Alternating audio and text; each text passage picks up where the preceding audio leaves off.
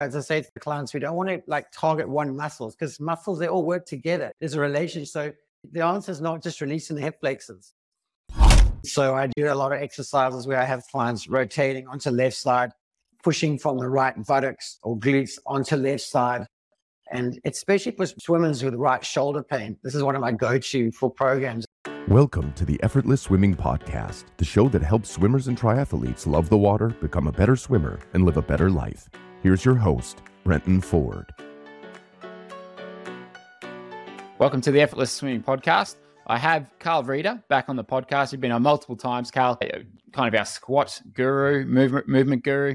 Today, I'd love to get stuck into a couple of exercises that you've been doing with clients that you've found to just help them much better with their movement patterns, and just some things that you're seeing and some patterns that you're seeing amongst swimmers and how we can essentially move better, because that is a big factor with improving your swimming. So firstly, welcome back. And what have you been working on? Yeah, Brent, thanks for having me back. It's always good. And as always, it's great working with the swimmers and your members. And yeah, you learn a lot as you work with the swimmers. You just start to see new nuances and exercises and what's working and what's not working, and just tracking those results. It's been really, really exciting, and especially seeing the guys making significant improvements with shoulders and backs, and even just getting their glutes or buttocks activated. It's all good. Yeah. So for those who don't know me, one of my things that I really focus on a lot was helping clients with this, doing the squats. And we've got a course that we worked on together, and that's also was the basics of the introduction to how to squat correctly.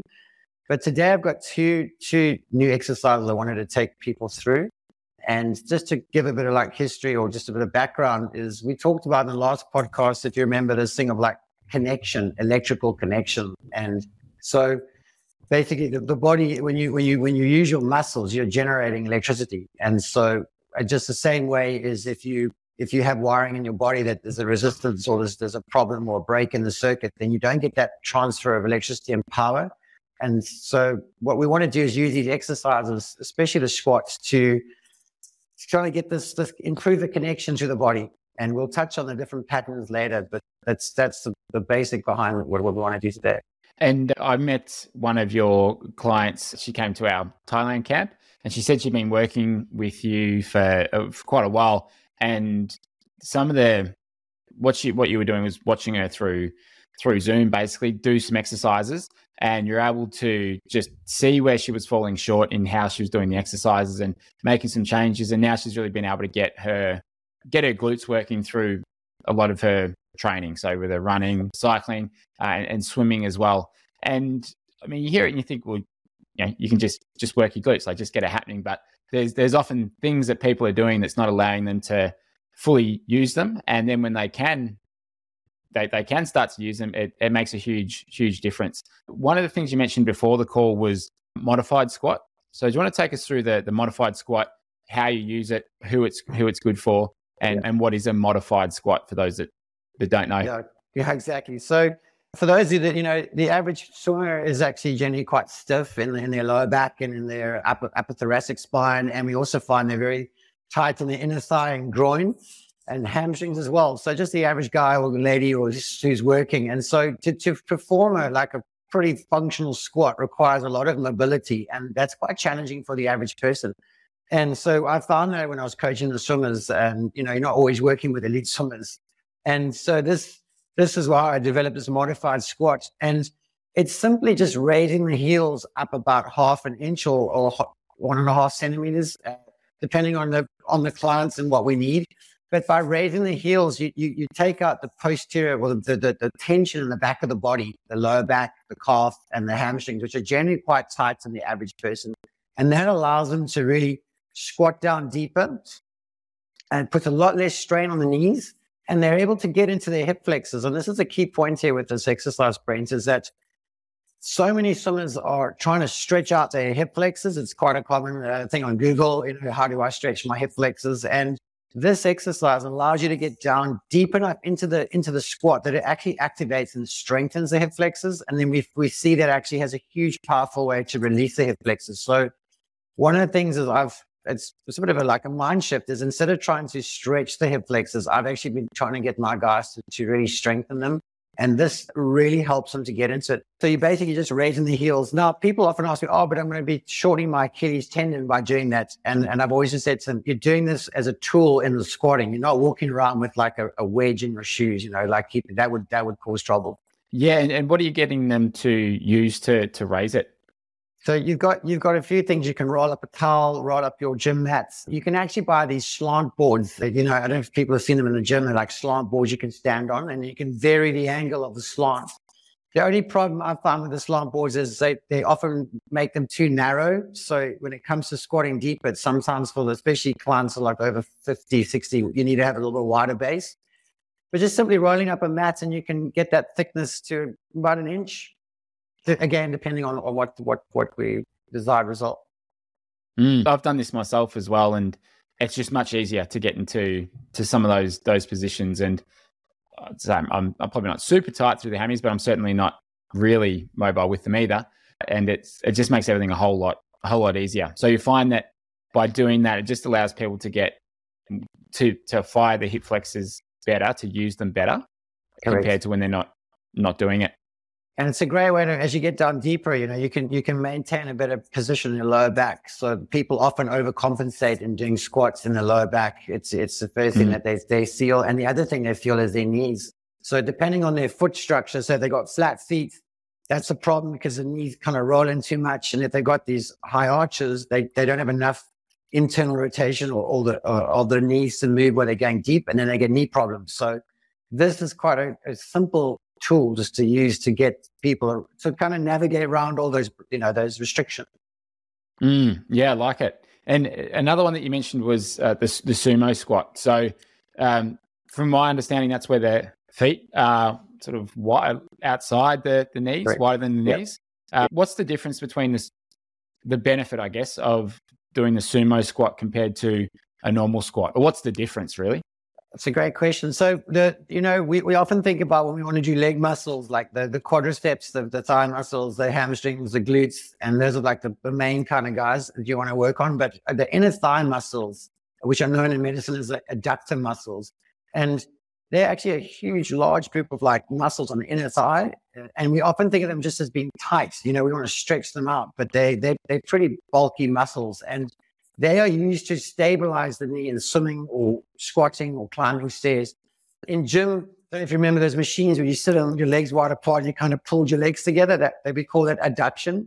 That's the way to strengthen in the gym, but you don't really do that in real life unless you're kicking a soccer ball, but you're not really kind of walking with your legs closing and opening like this. But they used to stabilize the knee. So with sumo squats, with a wider stance, you're getting into those muscles. You're activating those inner thigh muscles. And very, very powerful again, because when they're activated, they help release the hip flexor muscles as well, because they work opposed to each other, and really, really brilliant to releasing the hips.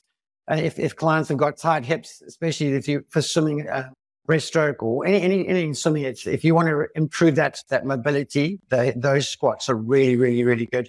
And I often just have them holding a kettlebell or a weight and just go down gently and just getting into those muscles. How deep should you be going on those squats? That's a great question. You need to go where you're comfortable. And you also need to just be aware of any sort of tension in the back, because sometimes, and this is where we get into those patterns, sometimes one side is tighter than the other side. Often it's tighter. So you've got to be careful when you're going down too deep that you then to gravitate into like the one side and strain your back. And that's where the coaching comes in, where we just kind of guide the people through the exercises. But you can go quite deep if you feel comfortable. Yeah.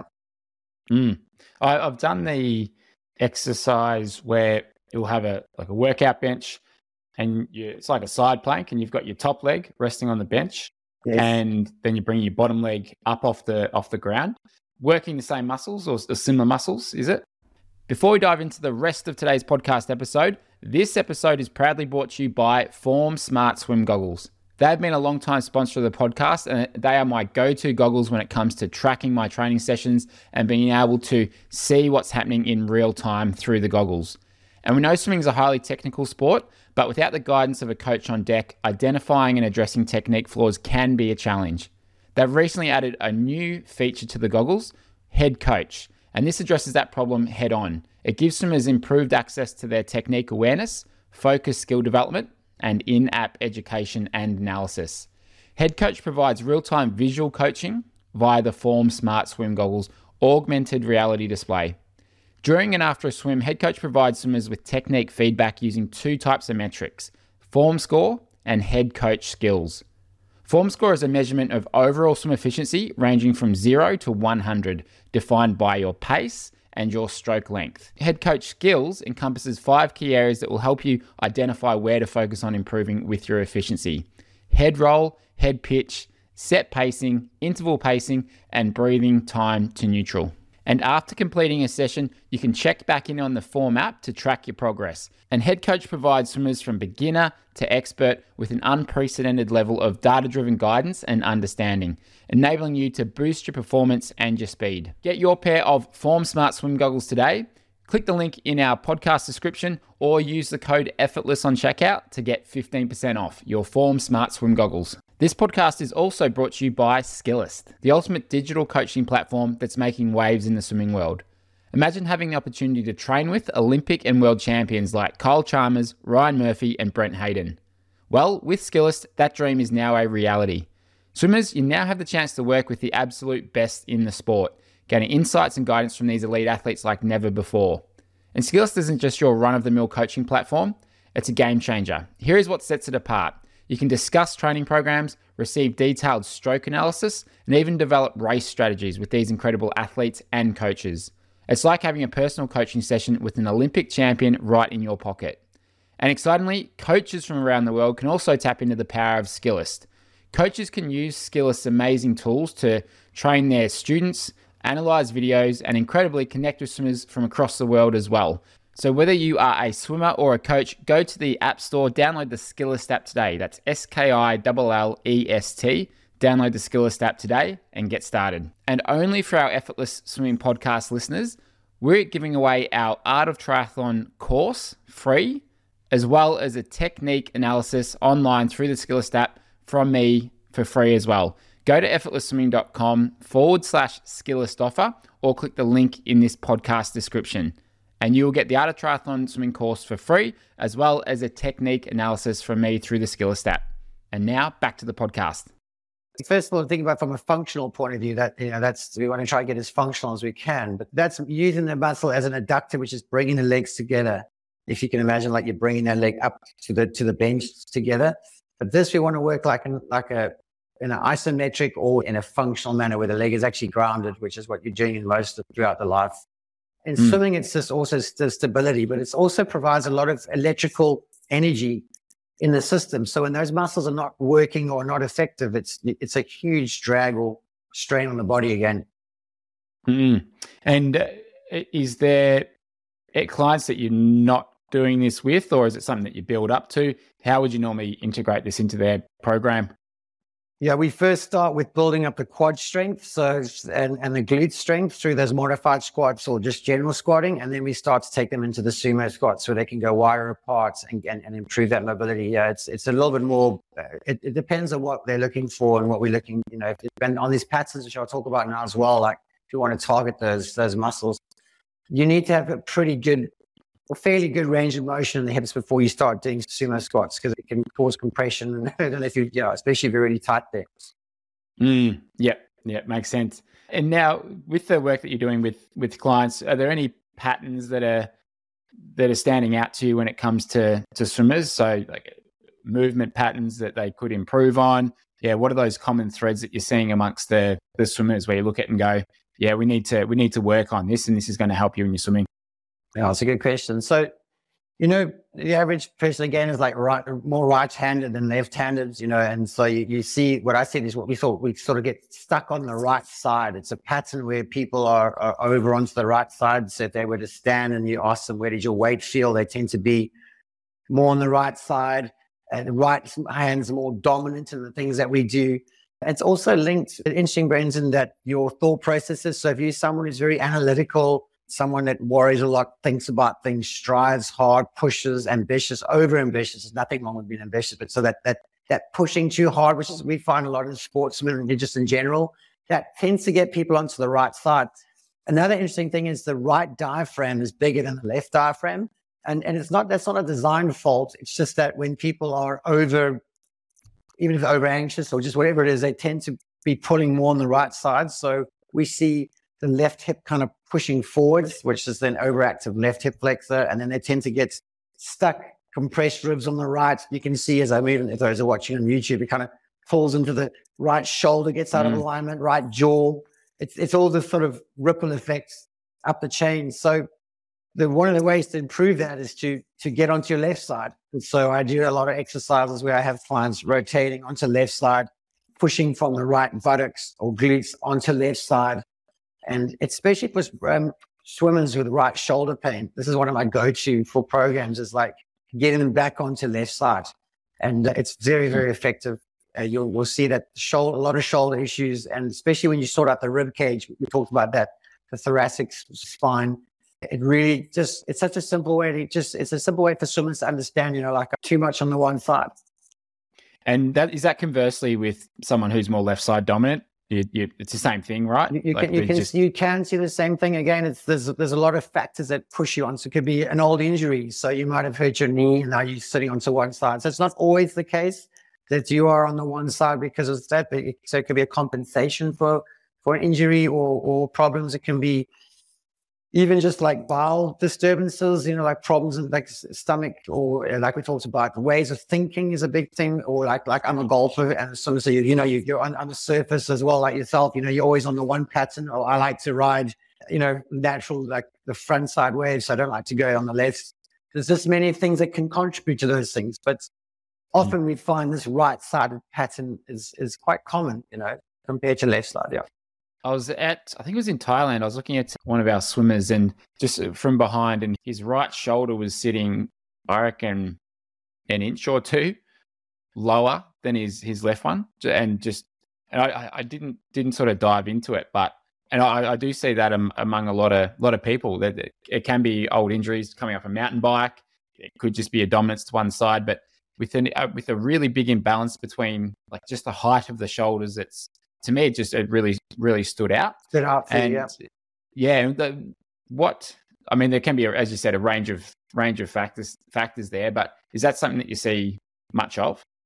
Well, it's this right-sided, see this pattern that we pick up on. In fact, I've got quite a few clients in the membership, your swimming membership, that are struggling with right shoulders, So we've actually been kind of just like working on getting left, rotation left, pushing to the left arm exercises.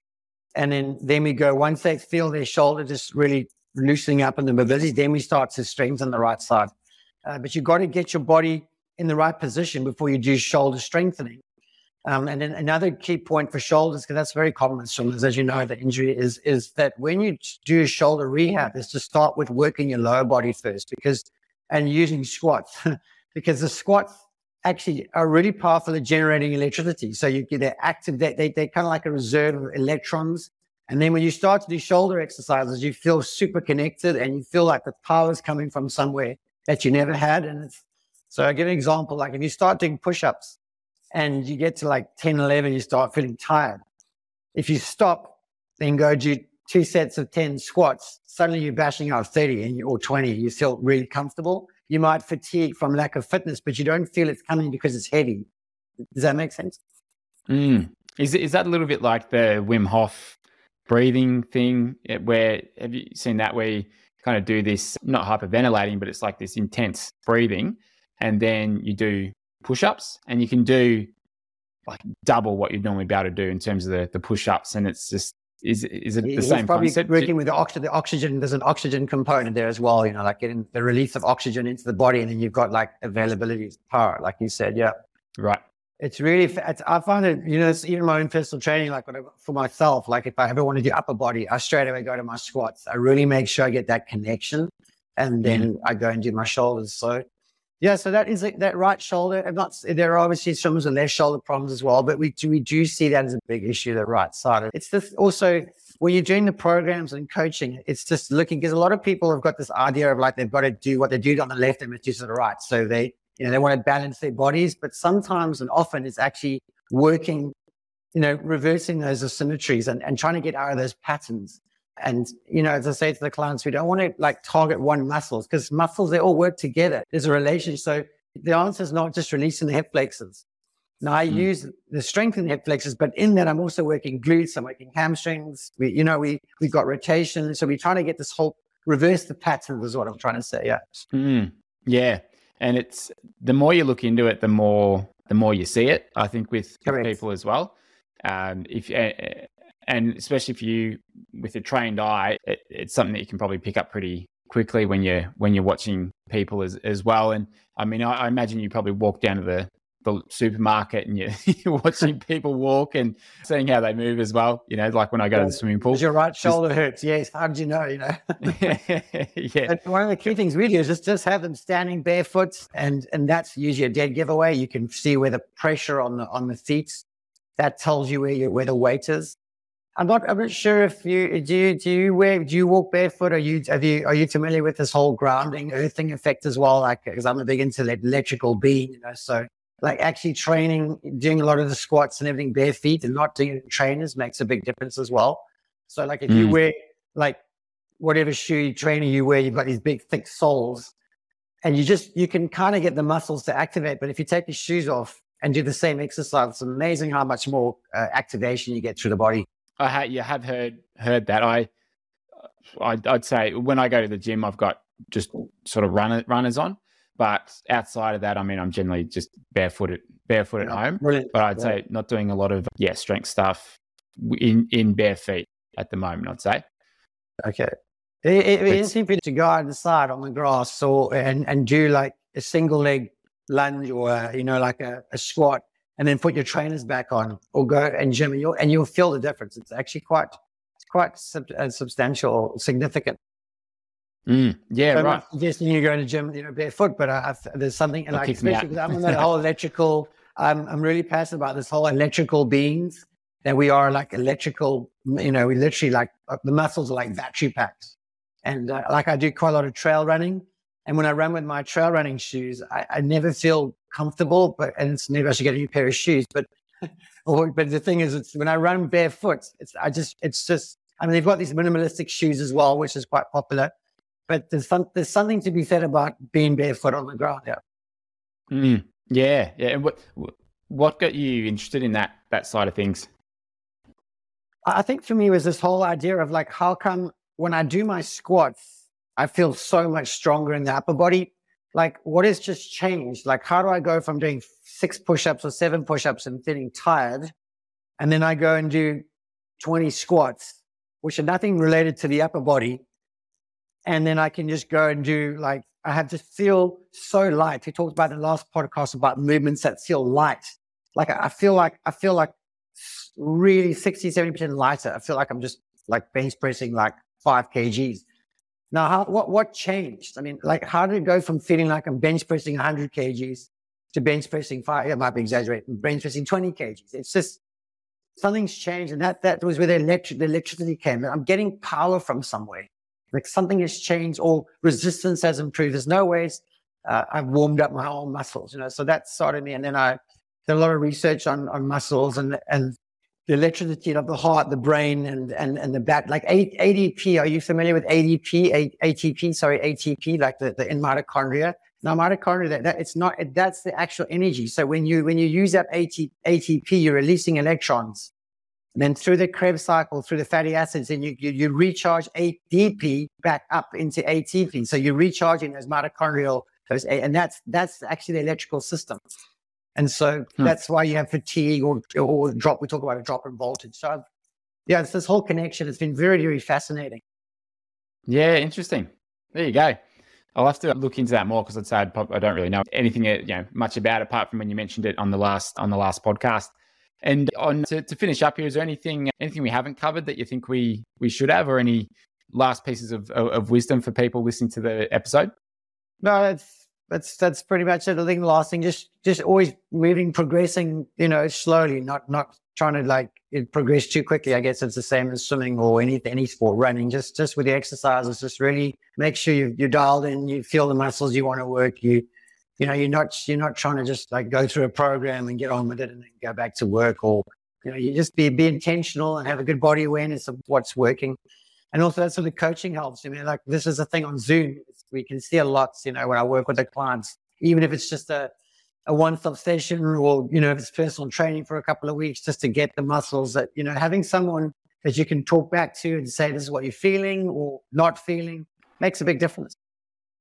Yeah, definitely. I mean, that steady build up and that patience, people who are willing to commit to either better mobility or increasing their strength over a minimum 6 months, 12 months, this stuff will take time. And for me, it's really taken, I'd say 12 months of consistent strength training to really feel like I'm a lot more solid, lot more unbreakable. And that first 12 months, after that first 12 months, the next 6 months after that, I feel like I can really make some good gains, and I've got that a strong foundation. So it really just takes time and consistency. And every expert that I talk to on the podcast, they always talk about consistency. It's like that's number one. That is the secret to success, is just showing up and doing it consistently. Yeah, and that's one of those parts of, like, when you book sessions, you're committed to doing it. I mean, it's so hard. It's so easy to drop your exercises. Like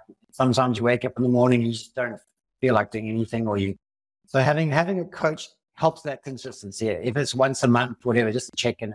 It helps with consistency. Yeah. Where can people get in touch with you to either book a session or see how they can work with you?